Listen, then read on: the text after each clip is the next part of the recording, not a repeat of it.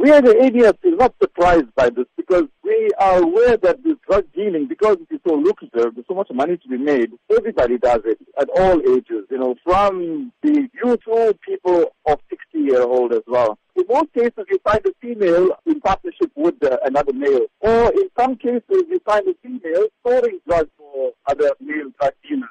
Earlier last month, a 51-year-old woman was arrested with the drugs valued at 15,000 rand, and then later in the same month, a 61-year-old woman was arrested for dealing drugs. Have you noticed an increase in elderly women dealing drugs? Yes, they get involved with the other bigger dealers as well, because the dealers also will be thinking that they are safe with an elderly woman storing the drugs for them, because elderly women won't be a suspect. There are some desperate ladies as well who will be used by the dealers to store the articles because of their desperate nature as well. They are poor people in some cases, and they get paid for actually storing the drugs. Looking at a woman's role in society, how concerning is it that women who are regarded as nurturers are now becoming drug dealers? It's so sad, and that's what we ADF are so worried about, and we're trying to change the perception of children, especially, to live this good life. To find that all the ladies are supposed to be our mentors and supposed to be the mother figure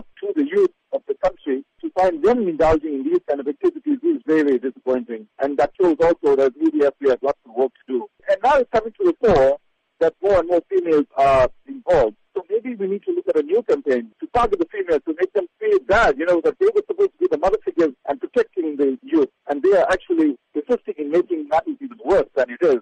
They must feel guilty about this.